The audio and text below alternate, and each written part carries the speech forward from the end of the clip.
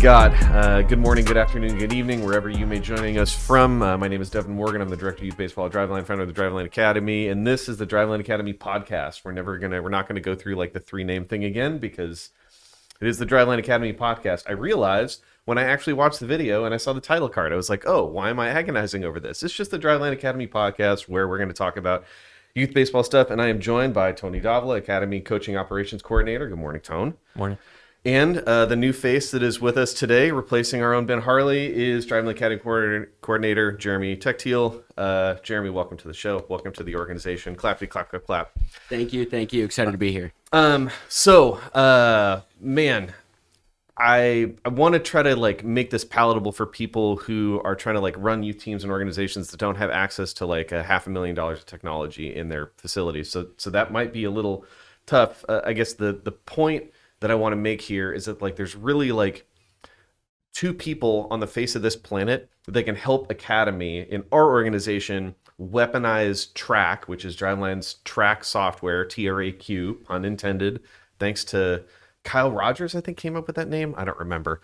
Shout out to Kyle Rogers. But anyways, there's like two people on the planet that can help us do that better, and you happen to be one of them. So like, other than scooping Max Engelbrecht, Oregon State alum, teammate of Juan Soto.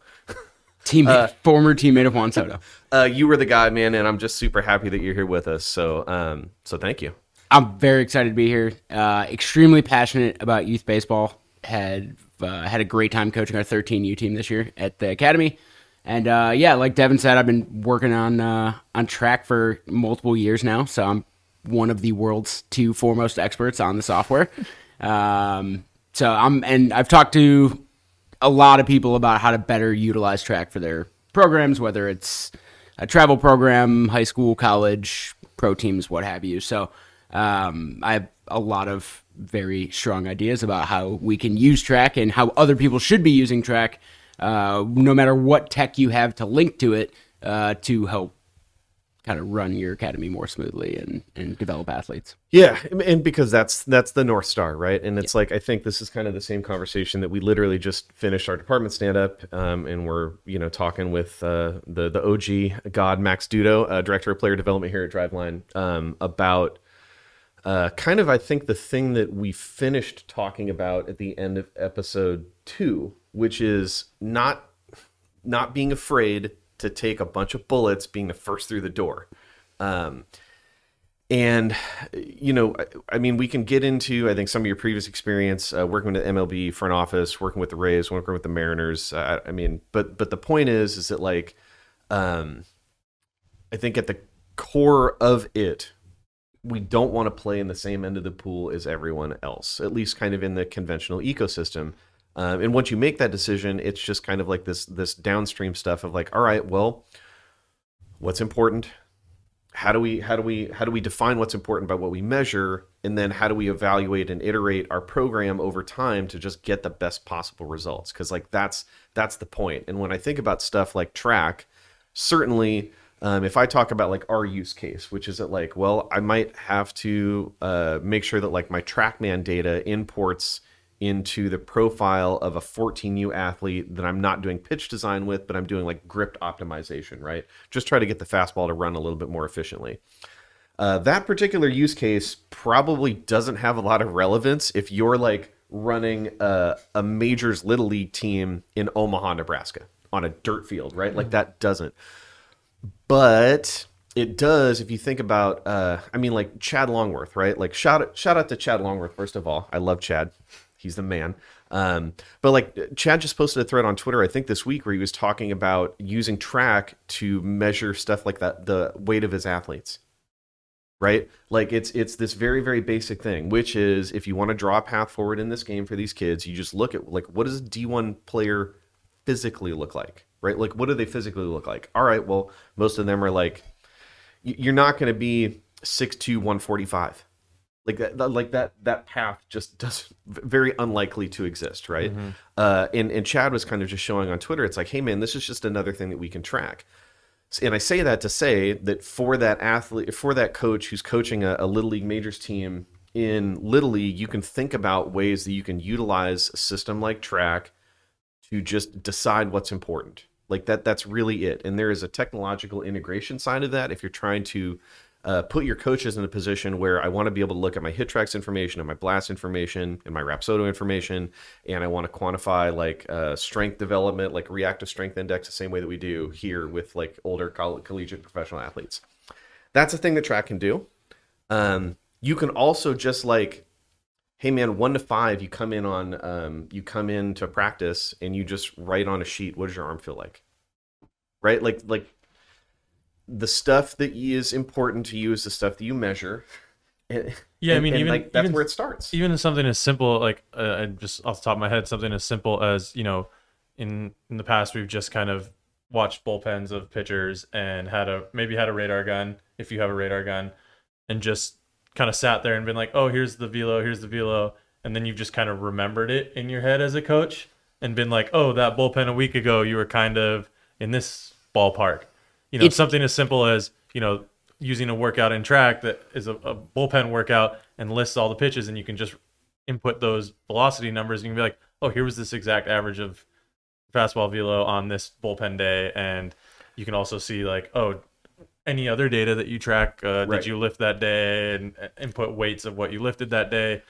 Really simple things that are just, you know, they're still manual input, but now you have it all in one nice little place for you that you can actually try and draw conclusions from all of this data rather than assuming it all in your head and just trying to figure it out based off of that. Yeah, I mean, it's, you know, you said figuring it all out in your head, remembering it all in your head, or the other alternative, if you're not using TRAQ or even like Google Sheets or some way of collecting information, is you're writing it down on a piece of paper, and good luck finding that piece of paper when you actually need it, right? Like you have like a stack of them like this on your desk, try to figure out which one is from that last bullpen, trying to track that over time.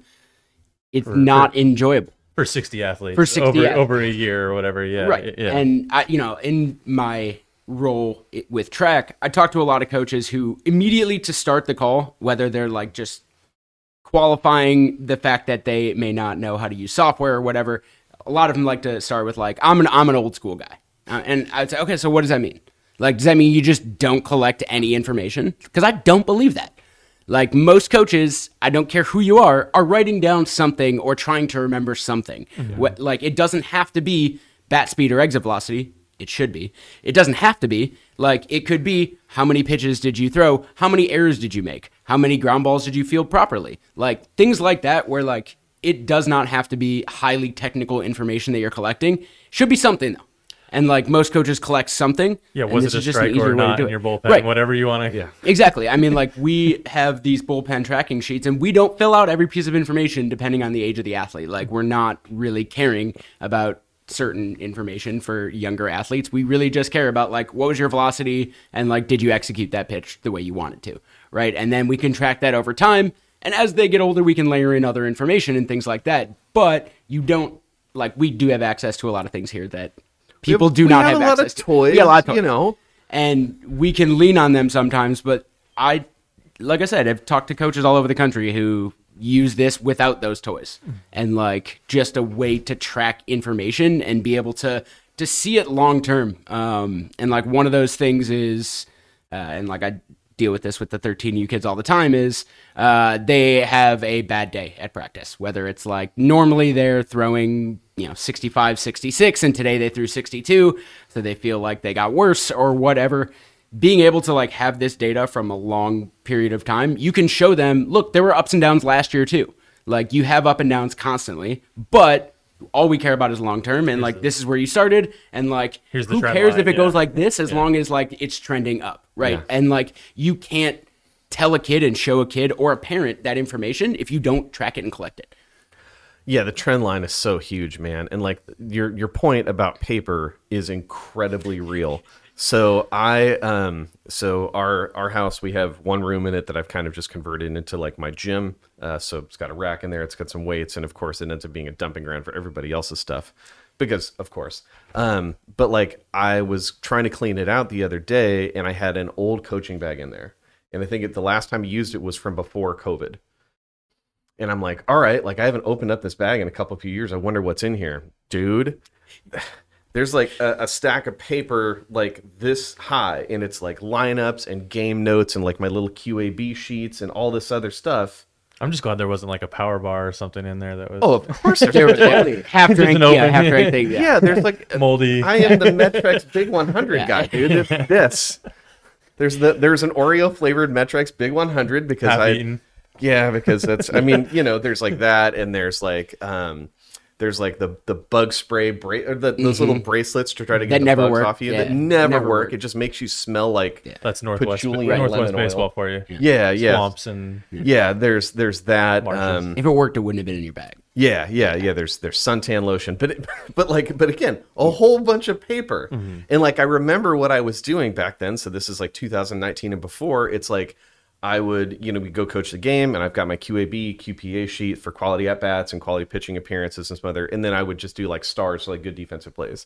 And after the games, I would try to be in a habit of like sending out an email to my parents about like, hey, or at least I'm talking to the kids about the stuff you don't find in a box score, because that's we've hammered this message before. We will continue to hammer it again. That just like box score is a great efficient way to record the outcome of a baseball game, and it's a crappy way to record stuff that is like developmentally progressive stuff that doesn't. There's a crap ton of stuff that doesn't show up there, and I would try to at least get in a habit. Well, I would talk to the kids about this stuff in our post game, like this 5-minute talk, and instead of like berating them about all the stuff that got wrong. It's like, how do we incentivize the stuff that got right? And not to say that I was always on that side of it, because I know I've done that thing, and I've like talked to a bunch of 11-year-olds like, we just didn't show up to play today. Like, man, what am I doing? But anyways, but because it just lives in paper, right? It doesn't go anywhere, and I get no longitudinal story about what we're accumulating over time, right? And because I don't have that somewhere that I can look at it that way, then I have to look at the box score. Like I just have to. And so it's like, episode 2, we were talking about like a whiteboard is a really impactful way to bring technology to the field, because you just get to decide the stuff that's on that whiteboard that's important to you. You're sending a different signal to your players. The next layer of that is taking a screenshot of that whiteboard, inputting that data into TRAQ, and then you get to establish it over time. Yep. And it's just, we talk over and over and over. If Twitter wasn't down today, we would be talking about some stuff that I saw this morning about 6U tournament baseball. Oh, I saw that. Yeah. And like the whole thing that we're going to continue like beating people over the head with is that like, if we don't measure other things, we are beholden to the one thing that we measure. Like that's just how it works, man. And because all we measure is just like box score performance, we lose all this other picture. And like we talked, in last episode about like if we could do anything that would be revelatory for youth baseball, it would be treating it more like track and field. How do we understand through stopwatch and a tape measurement progress? How do we do that, right? And I think, again, part of the leverage of being able to bring Jeremy into our academy, and the message that I would send to anybody, whether you're running another like select baseball team like us, or whether you're running like a Little League Majors team, is it's not going to cost you a lot of time to have a clipboard in your hand, and you get to decide the stuff you want to incentivize relative to your group, and then it is just record it, communicate it, and understand it over time. Like that's it. And whether that is body weight of your players, or whether it's bat speed, or whether it is aggressive swings in the box, or whether it is minus count strikes thrown for your pitchers, man, there's all this stuff you can capture. You just have to decide what is appropriate and relevant for your group, and then burn a couple calories to record it, and then burn a couple calories. You get on the phone with somebody with our TRAQ team. We'll build you a custom input to be able to record this stuff. Or if you're not at that point, you're just running a Majors Little League team, just run a spreadsheet. Like it's just. And when we talk about this stuff, I think about like that conversation, like, well, I'm an old school guy, right? But like, I know that those men and women that are sending that signal, they don't mean that to say that I don't care, right? It's not, those two things aren't paired together. It's not like, well, I'm an old school guy and I just don't care about my players. It couldn't be further from the truth. Right. Like what you want though is you want like the Jerry Weinsteins of the world, like you want guys who just understand that you can capture other stuff in this game, and that doesn't come at the expense of an old school approach, right? Like the idea that those two things are just like polar opposites is 100% a fallacy. That ain't right. Yeah, no, 100%. So yeah, man, I think, we're in the same position as a lot of other people in that we have, we continue to iterate on the way that we kind of run this academy program. And I think that the big things that we're moving towards is like, again, like I'm not coming at this as if we have it solved. Like we're continuing to develop this thing over time.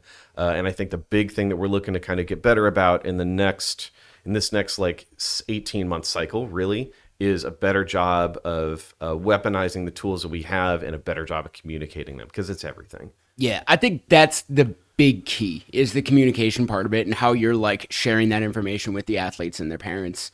Like I know, piggybacking off of what you just said, and I know we talked about this last week, but if you don't show them or give them something to look at, they're just going to look at the wrong thing.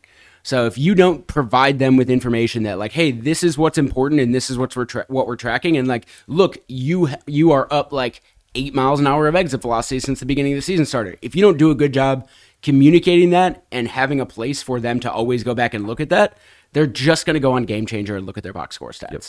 And like, if you don't want them looking at that, which, you shouldn't, then you have to provide them something else to look at, because it's not realistic to think, oh, they just won't look at anything. So like that's one thing that for sure like TRAQ helps with, is being able to have these dashboards over time, to have goals that you have your athletes like, hey, this is your goal this month. Whether it's, I want you to gain 3 pounds, shout out Mean Girls reference, or whether it's like, I want you to gain a mile an hour in bat speed, or a mile an hour in exit velocity. Whatever that goal is, you can set goals and then give them something to strive towards. And like give them that validation that, hey, you completed your goal. Like, we might have lost the game last weekend, but like you got to where you wanted to get. Now let's attack this next month. Here's your next goal. Strive towards this. Yeah. And like, without presenting that to them and really communicating that to them in a strong way, they're just going to care about wins and losses and what's my batting average in Game Changer and stuff like that. I think an interesting thing too is to approach this from the other side of this. Is we're talking about organizations or coaches using this for their players and whatnot. It's also a very beneficial tool and like concept to do this like as a head of your organization. Like myself being the coaching operations coordinator, being able to communicate what like a player's goals are to the coach. Like if you're the head of the organization, you have a plan and you like, this is what we want for our players. Like our goal is for our players to, for us, it'd be something like a certain percentage increase in exit velocity or thrown ball velocity. Like we can communicate that through TRAQ to our coaches and give coaches, we can communicate workouts for players that we know work, and we don't have to, as someone who's trying to kind of not standardize, but I guess standardize like how our coaches operate. And so you're not so heavily reliant on like each individual coach throughout your whole organization, being able to kind of program from top down to achieve certain goals and kind of communicate that through through TRAQ to both players and coaches and parents, and everyone's just on the same page. It's all somewhere stored. You don't have to kind of continue to have those conversations off on the side. It's kind of a beneficial thing from the other half of it too, as well. Yeah, for sure. And it's always good to gain, but that's not always the case. Mm-hmm. Like there are times when like, because we collect the data, we may be able to look at something and say, that didn't work. Mm-hmm.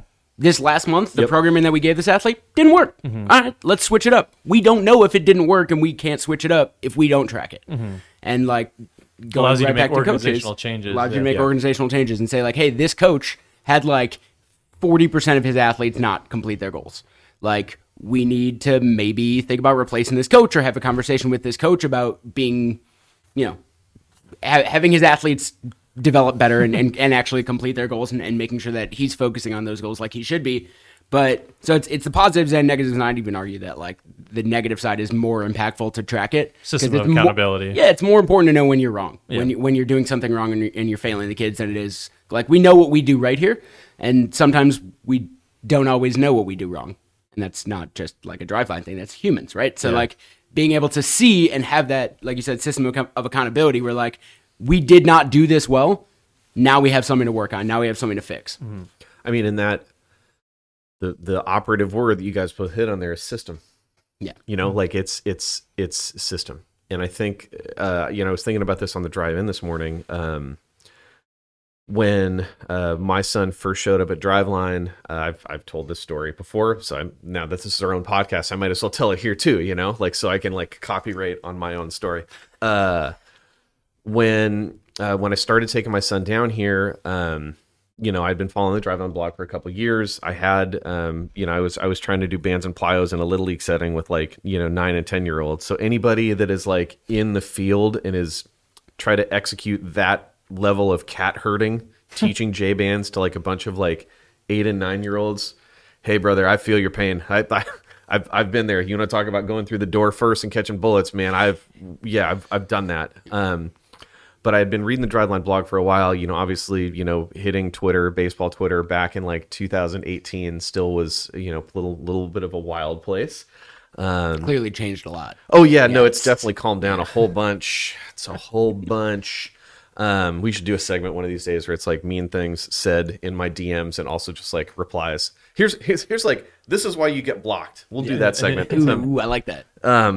So anyways, we because again, system, right? So we come in the first day, and I've had experience with my kids of taking them to camps, taking them to clinics. I've taken them to places where as a parent, I know I don't know enough, and I'm just trying to find somebody that it's like they know more than I can to provide stewardship for my child that in a way that I can't, I'm aware of my own limitations, and I think the overwhelming majority of us parents are in that exact same boat because I didn't play D1 baseball, right? That's not my story. And even if I did, I want to have some sensitivity to the fact that what I did 20 or 30 years ago in the rear view doesn't have a lot of relevancy to whatever it is now. Anyways, and we came in, and it's not just like show up and just get after it. It's like it's show up and it's this dynamic warm up, and I'm like, okay.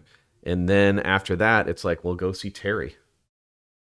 And it's like, now you have my kid, who at that point was just about to turn 9, and all these other kids that are like 11, 12, 13, and 14, they're doing a table assessment. And they're looking at range of motion. Terry's looking for impingements. Brian Leslie is talking to them about like, how much playing have you done already? How much pitching have you done? And I'm like, oh.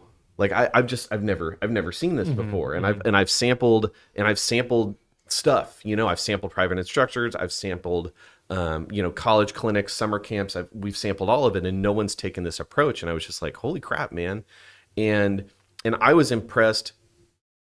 Hour one of day one, because this was clearly a system, and this was a system that was being executed with college and pro kids, but it's also being deployed on my kid. Mm-hmm.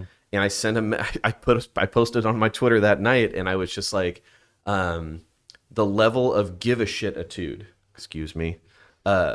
It was shocking to me because nobody had shown that they had a system, and then they exercised that level of care.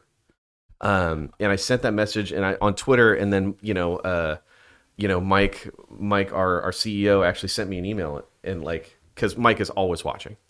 First of all, Mike is always watching. Always.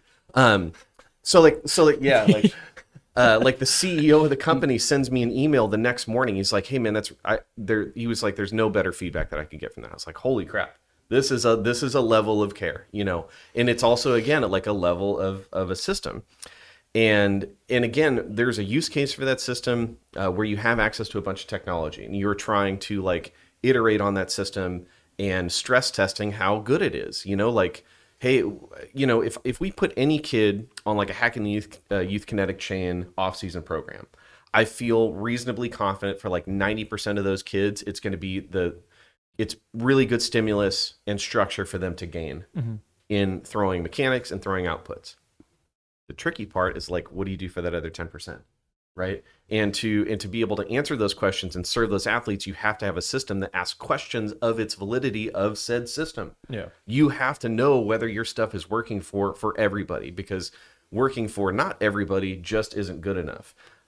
So like I think, you know, being able to bring that leverage into play is hugely impactful for us. And I think a huge thing that you kind of just went over was like, you know, you were talking about with your kid trying to find private instructors and things like that. You know, there are people out in the world who do great work, you know, 100%. that like are great trainers of baseball skills, and, you know, they pump out a bunch of kids.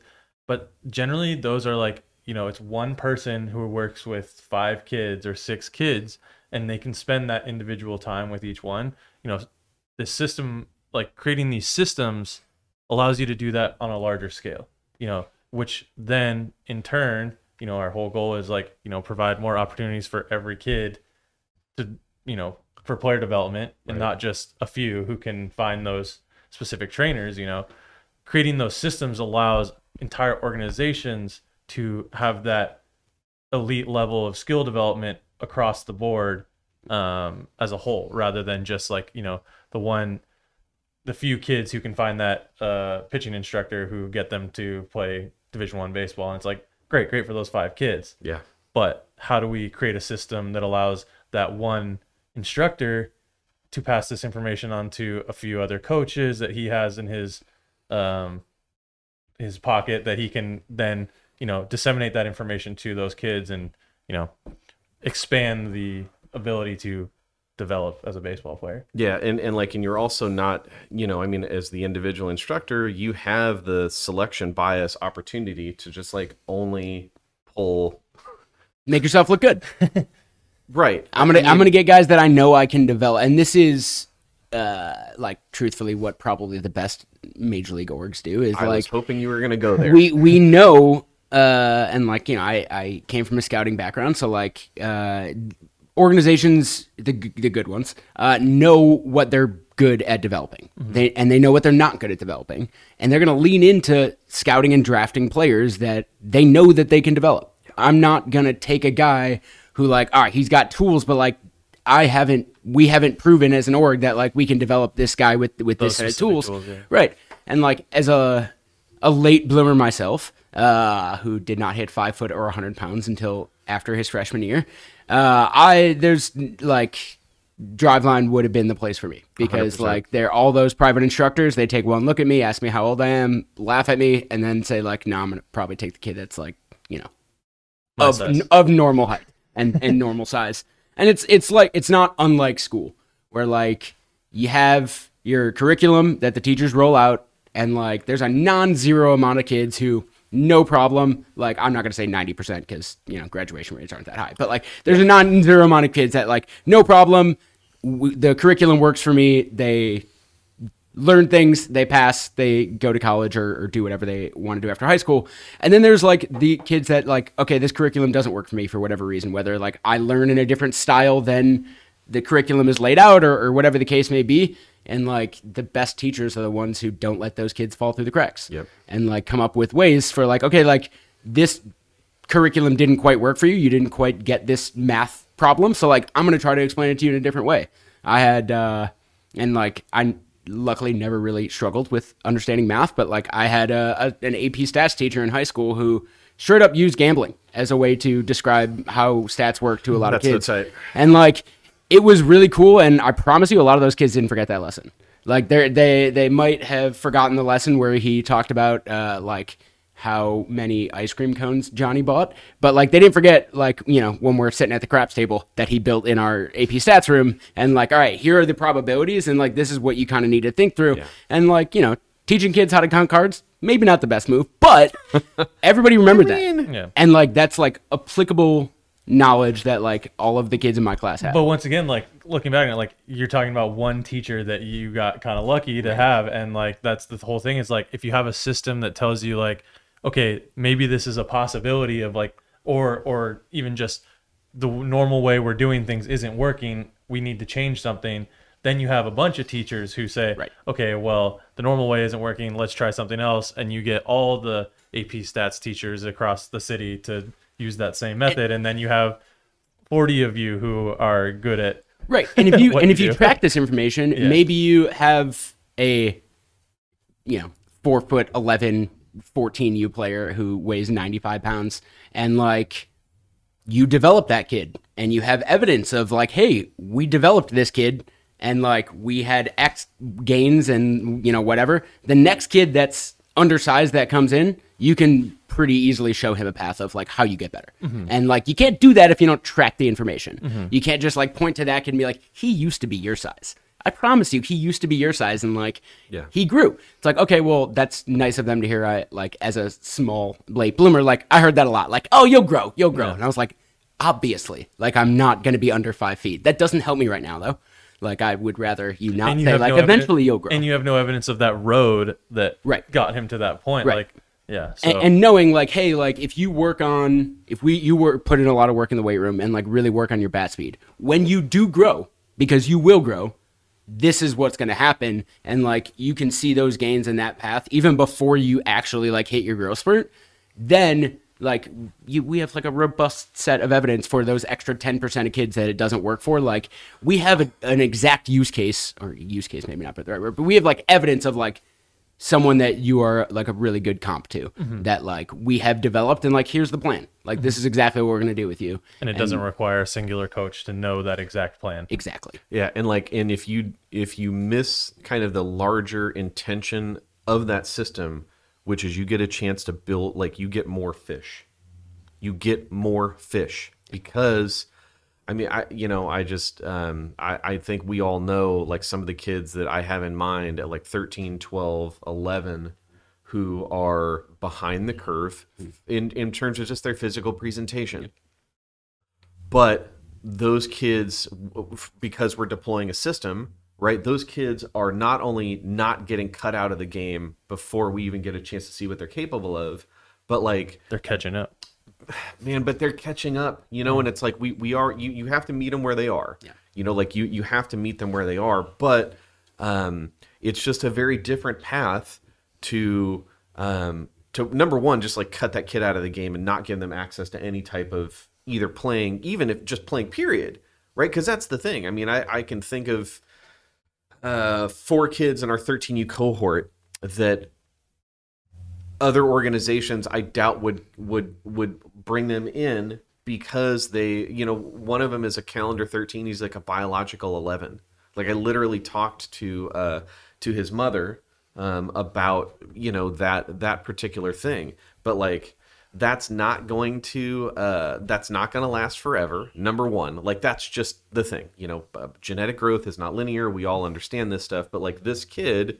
This one in particular that I'm thinking of, let me just pull him up on my composite scoring sheet.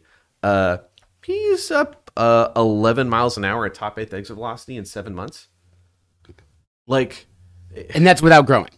And that's because he's still the same growing, size, yeah. right? He's had fractional improvements to growth, so it's like that box is going to get checked eventually, and all we're trying to do is put him in a position when that stuff starts to resolve itself. It's like, all right, well, what was the thing I couldn't control? The thing I couldn't control was my growth. What was the thing that I could control? Building a base of skills, motor output, coordination, and development and application therein within the framework of this game. Yeah. Like that, those are the boxes that we're checking because we're not simply just going like, well, you're not 5'7" and above as a 13-year-old, so beat it. To beat it. Because that's the other thing. And the only other thing that I would say kind of about the system side is there was an article that was floating around this week on old baseball Twitter about how like travel select ball was kind of just like killing Little League, right? Because it's taking some of the kids who are high level competitors and sending a signal to the parents that like there's this keeping up with the Joneses thing if they don't go do travel ball, so that affects the talent pool of what's in Little League. So the question I ask is who's really getting pulled? The majority of it, from my anecdotal one-of-one experience, I will grant, but over 12 or whatever years, is it's mostly the biological outliers, right? The kids that are playing travel ball who are not the biological outliers generally are doing both. But the kids that are like real, big outliers, those kids are going to get pulled out. It's the kids that are calendar 12s or biological 13s, calendar 12 biological 14s. Yeah, it's the amount of times I've heard that conversation of like, oh, well, he's got a frame we can work with or something like that. Yeah. 100%. So then the question that I asked, it's like, all right, well then what's left in Little League? Kids that want to get better and kids that want to have fun. Yeah. And I, without putting a bunch of cards on the table of things that I'm, working on developing, but like large organizations, Little League, Pony, Ripken, or whatever, within that cohort, there are districts and there are leagues who have the opportunity to implement a system the same way that we do. Because a system of progressive player development within youth baseball is not contingent upon $250,000 or half a stack of equipment. It's not. So my pushback is, it's like, look, number one, if other travel ecosystem organizations, whatever, if all they pull is biological outliers, fine. Because we're just going to collect more fish and we're going to put them in a system that develops them. But the other thing that I would offer is just that, like, if you are unhappy with the development and the competition level of your local rec baseball system, talk to the people on that board. And you need to start asking hard questions about what systems do we have within the framework of our organization to develop these players. And the other thing that I will grant is that, again, because I've served on the board of my Little League for like a decade or whatever, is that oftentimes we're hard up for help. Like Little Leagues are very, very hard up for help. But again, man, if you're that parent who's like looking, and this is going to go directly to a question that we have that we'll finish the show with. If you're looking at your Little League's output and you're like, well, I this doesn't look good. What you're looking at is the output of a system where nobody's hands are on the steering wheel. We're not measuring anything.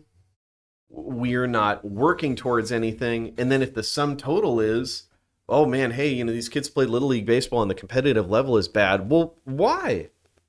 Are you taking ownership and authority over the men and women that are volunteering in your organization to standardize what's good?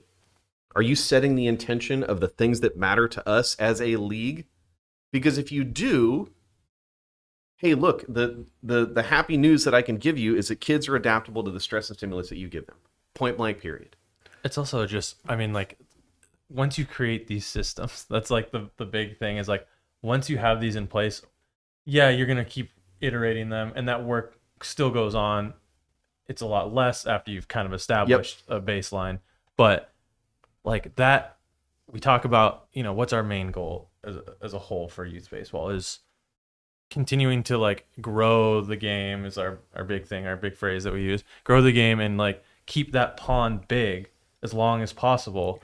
And if you create these systems, if you're that parent that the 1 year, I know it's tough to take that time, but like if you help create some sort of system that then can be iterated by other generations of Little League parents, like now you're building a future of your whole Little League system for years to come that can continue to grow that game and grow that pond. Yeah. And like when you think about it in that grand scheme of things, it's like, wow, it's a big opportunity. Yeah, and it's a tale as old as time where you like they pull the biological outliers out into travel ball, and like within 2 years they're no longer biological outliers because all the other ones catch up to them, and then you've basically given the message to these kids, these biological outliers that you pulled out that are no longer biological outliers, that they were a step above the rest of them. And then when their development stalls because you're not doing anything, and it turns out that the only reason they were head and shoulders above everybody else is because they were bigger and stronger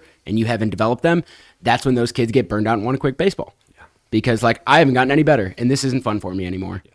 And like, that is, every one of us who played know someone who is the best kid in our little league at 12 or 13 because he grew first. He got pulled out in a travel ball, and then like by the time he was 16, he was like extremely mediocre. Yeah, and it's and it's funny because because again, the core question is like, well, did I get any better? If you don't measure anything, you just have no idea what that even looks like. Right. So like, Brandon Mann, Driveline OG, was on the R&D podcast, and he was talking to those guys about this idea of like, Anthony Brady, director of R&D here, and Man, we're talking about this idea of like one way that they're kind of want to sharpen up live ABs as they get closer to competition is to take technology away, right? So because it's like when I'm competing, I don't have access to that stuff, right? I can't throw a pitch and then check the TrackMan data and see like, all right, well, did that have the shape and what I want, right?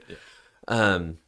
And the interesting thing about that is that the core idea that is resonating for them is that if I just pay attention to the outcomes that I would create in competition, that tells me the truth of how my stuff plays. The tricky thing is that in youth baseball, I think probably like 13, 14 and under, it's the opposite. It's that if all you pay attention into is just like, again, box score outcome. What are the outcomes that I create? You have no visibility on your developmental progress. So it's like, you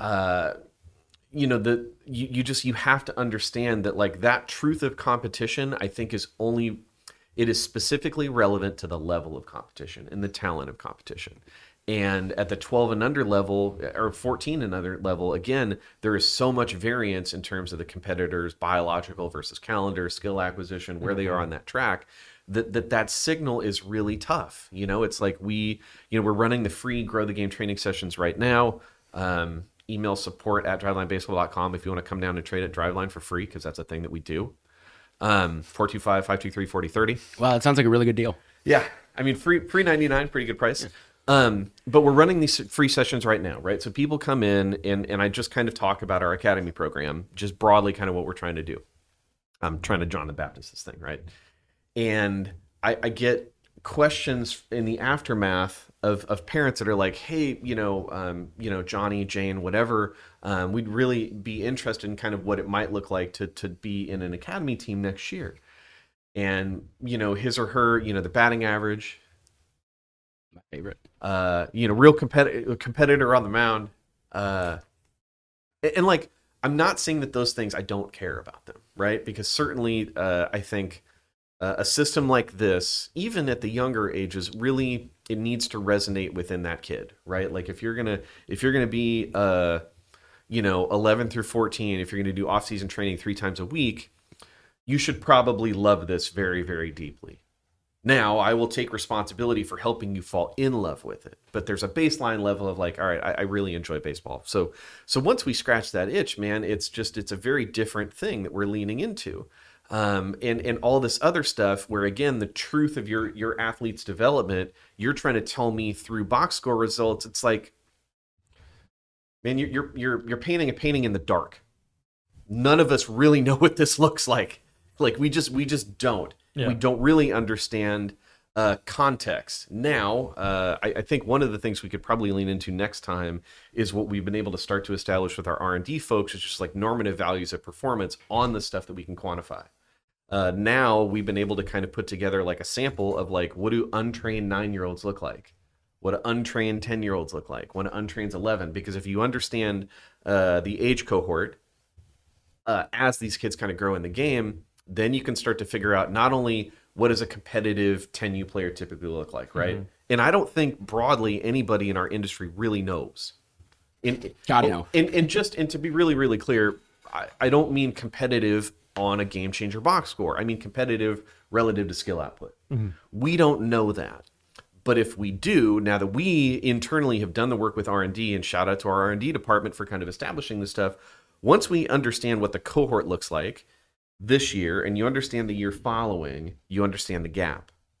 So then it's just a question of like, hey, when we're communicating with athletes and parents, okay, this is where you are right now, and you're above or below kind of this normative average value. All right, well, our goal, and I know the expected gain for kind of a larger age cohort over the course of like a 10-month training program and training and competition. So now the question is, can you beat it? Can you beat your biology? Mm-hmm.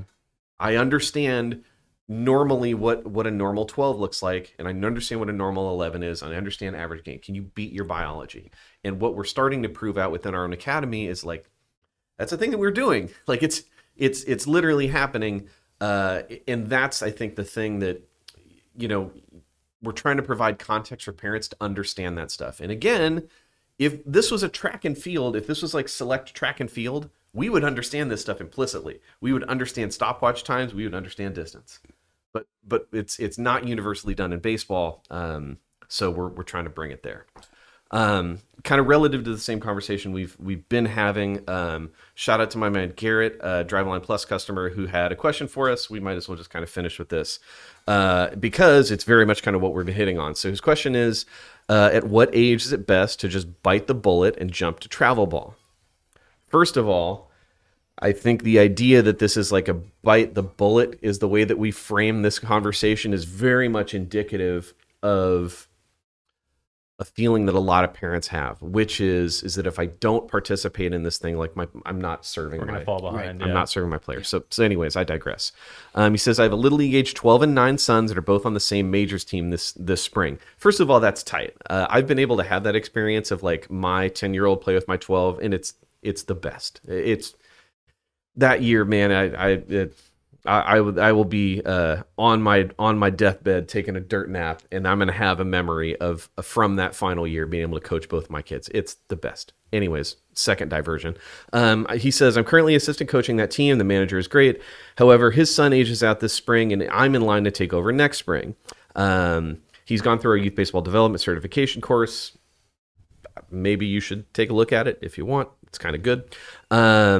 He's been implementing a lot of those concepts with the team that he's coaching, but the issue that he's running into, he says, however, the league itself is lacking in talent at the 9 and 10 range. So I'm weighing keeping my son in Little League with not so great competition versus doing the travel thing with better competition, but then possibly all the other stuff that comes along with the other stuff that comes with it. So he says, I'm going back and forth with what I think I'm going to do, so I'm interested in hearing your thoughts. So, I'll go ahead and start because my son started playing travel ball when he was 10, I think is when that started. No, I'm sorry. He started as his 11-year-old. No. I'm sorry. It was 10. I think the big thing is less about the difference between these two environments and really as a parent trying to understand what is appropriate for your child relative to emotional maturity and the environment that you're putting them into. And I think that is honestly the thing that matters most. So when my son, when we started doing travel ball, he started with a local organization. And we had, I think, the profound benefit of the coach that ran that team for this other organization. Shout out to my man, Eric. Eric was a great leader of young men. And my son at the time, he's 10 years old. He's been training at Driveline for like a year. It's just like, and he walks in, and I've told this story before, right? You walk in the gym and you see Dan Comstock and Max Garrett and Max Dudo, and you see Dean Jackson, and you see Eric Jagers, like all these guys. And my 10-year-old is just like, oh, that's me. And then he goes out and competes as a 10-year-old, and because he's 10, children are not small adults, it doesn't go perfectly the way that he wants.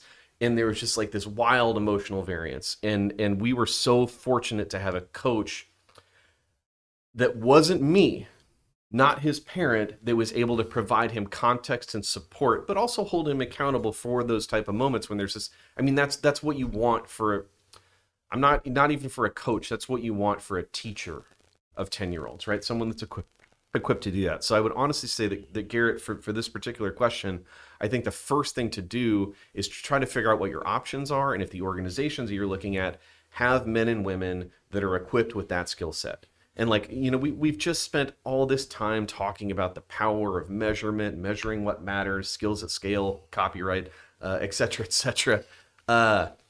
And that's all true.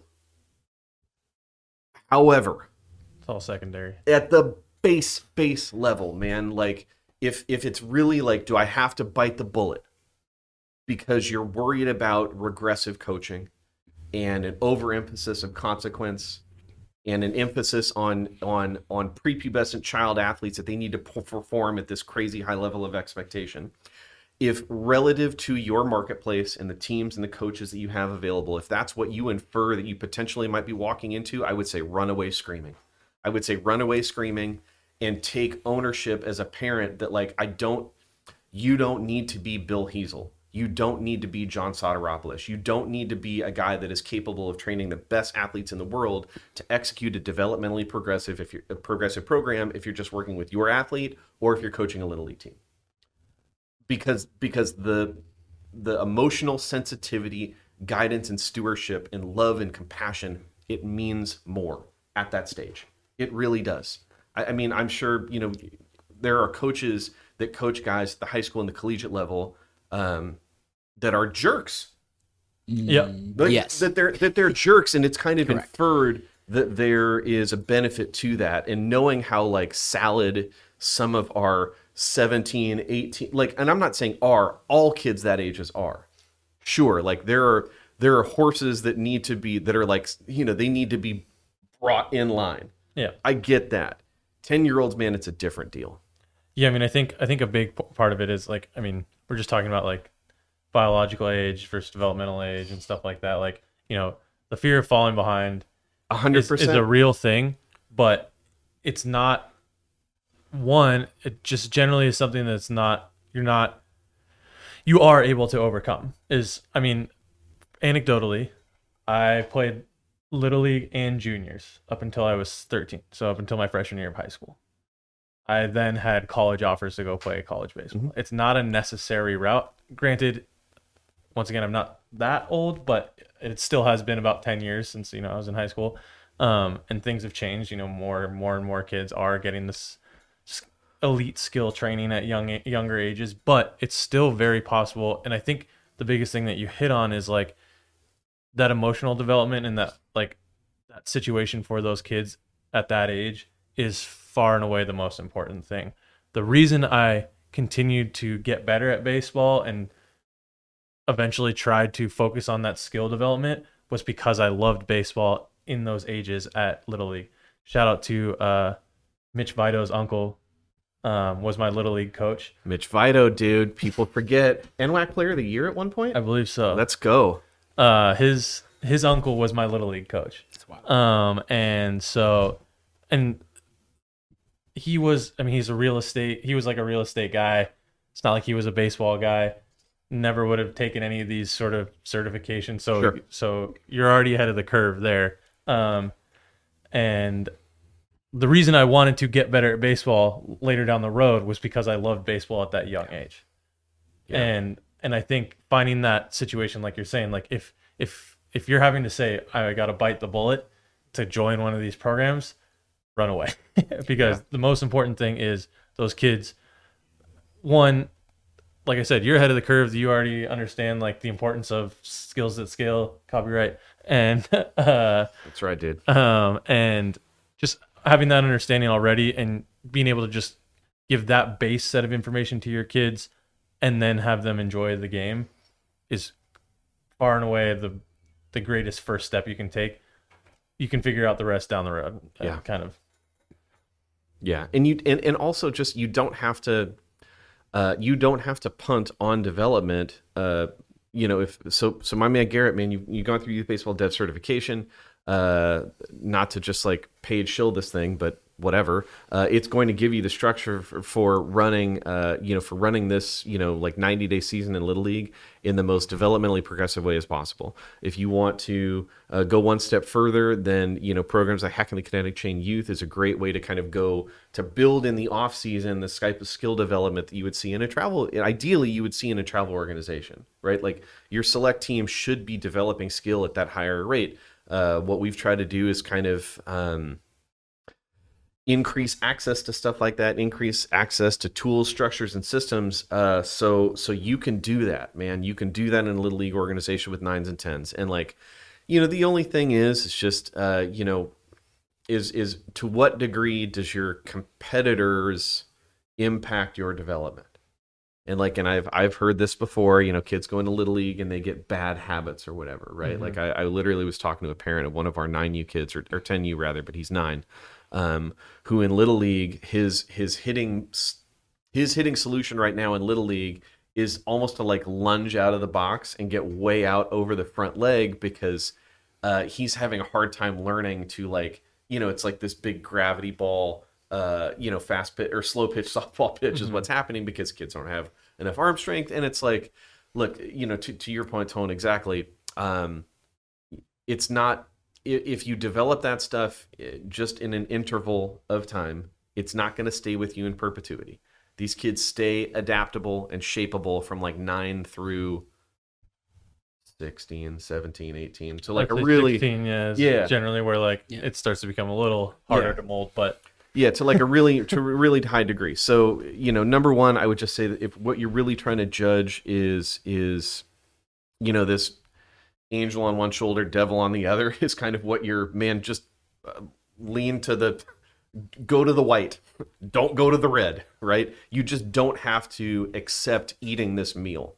And then the other thing is that is the choice that you're making because you're sensitive to what you might be walking into in a potentially like toxic or just developmentally regressive or heightened competition importance environment is just use your little league, right? Implement this system. And that's the other thing is that I'm not saying that like, hey, Garrett, you need to be responsible for the developmental improvement of 48 teams in your league.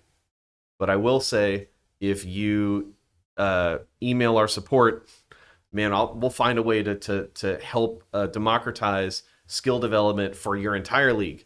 Like let's hook up all your coaches because that's the way that you do it. And if you can come into them and be like, hey, these Driveline guys, they train some really good ball players and they just want us to like, here's some practice plan structure.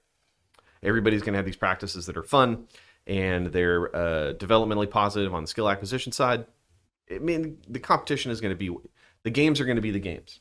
It should always be that the most stimulus you get is in training and competition is just developed. It's the time for you to stress test that stuff. I truly think that that's kind of where everything is, like, generally, it's not that you're going to rise to the level of competition, it is you regress to your level of ability. Your level of ability is established through training and the stimulus and stress and adaptations you get through that pathway. So the question is just like finding the right path. You get to choose your own adventure to that thing. We have stuff for free that you can get out there. We have stuff that you can, the Skills at Scale book, Youth Baseball Dev Cert, like we can help with stuff like that. But again, man, it's just rising tide raises all ships, and if you can get all these other coaches in line with this idea that like, hey, maybe our 9-10s right now need some extra attention because in 2 years I want to see really competitive 12s. Okay, get the 3 other men and women that are kind of be coaching these teams in the next couple of years, and let's agree on what's important. Mm-hmm. So to bring it all the way back around to TRAQ, agree on what's important, measure it, communicate it, and develop a system that gets you the output that you want, and then stress test it. And if you're not getting the output that you want, then iterate. I mean, that's we're talking about big fancy words for this stuff. And that works in any environment. 100%, man. 100%. And not that you made it sound complicated or complex, but like it's way easier than you're even making it sound to do this. Like you don't have to spend $500,000 or really any money on this. You just have to like figure out what matters to you and start measuring it and tracking it. Whether it's free on Google Sheets or the free version of TRAQ, or one of the paid versions of TRAQ to get you even more robust tracking features and measuring features, like that is what separates. Mm-hmm. Like it doesn't matter whether you do it in Little League or Select Ball. Right. And we're not, all you have to do is switch up the way you practice a little bit, right? Yeah. Like we're not telling you that you have to play a different game or like everyone's got to wear blast sensors and like the XYZ. Like, no, just plan your practice a little differently because these are the things we want to focus on and not these. Yeah. And like, we, with the 13Us, we got kids playing middle school or whatever. And the horror stories listening to the practices that go on in those. And like they had tryouts or whatever. Each one of the 13U kids had middle school tryouts. Every kid got one swing. One swing. What are we doing? Like how, like I scouted for a long time. For anybody to be able to actually have any idea of an ability of a kid based on taking one swing that like might have been a terrible throw from the coach because he just threw 80 pitches and is a little tired and he doesn't have a pulse on, so we don't know what his workload is. And like he just throws one in the dirt and you got one swing, so you got to swing at it, and like maybe it's an ugly swing, and the coach is like, all right, well this kid's cut, and then he's done with baseball. And like to bring it all the way back to the beginning, systems are real important. It's really, really important. So if you take away anything from this, it's just, I think again, we talked, I think last time about coaches taking ownership for their conduct around kids and sending positive messages and stuff like that. What we're talking about today is taking ownership of your structure and system. And just you can't navigate blindly. Like if you navigate blindly with stuff like this, you're just going to get bad outcomes, or you're not even going to know if you're getting bad outcomes, because again, you are slave to the one thing that you're measuring your program by, which is wins and losses, and it's just inaccurate relative to skill, and it's inaccurate relative to your environment. You are not Brandon Mann in the box doing live ABs going like, all right, well, is my two-seamer really play because I'm getting outs? Hey man, at 10 years old, if you're getting, you're going to get outs if you just throw the ball around the plate. Right. So anyways, that's all the time we got for today. Thank you guys for listening to us blather about all this stuff. I think next time we should probably just like talk about what like real good structurally sound skill development positive practices actually look like, so we can break that down and just go for those of you men and women that are getting ready for all-star stuff coming into the summer, and obviously tournament baseball as well. So I am Devin for Jeremy and Tony. Thank you guys for being here. Man, I just hope you love this game. And again, just try to provide stewardship and just, love these kids, because it's at the top of the pyramid of stuff that matters most. We'll catch you guys next time.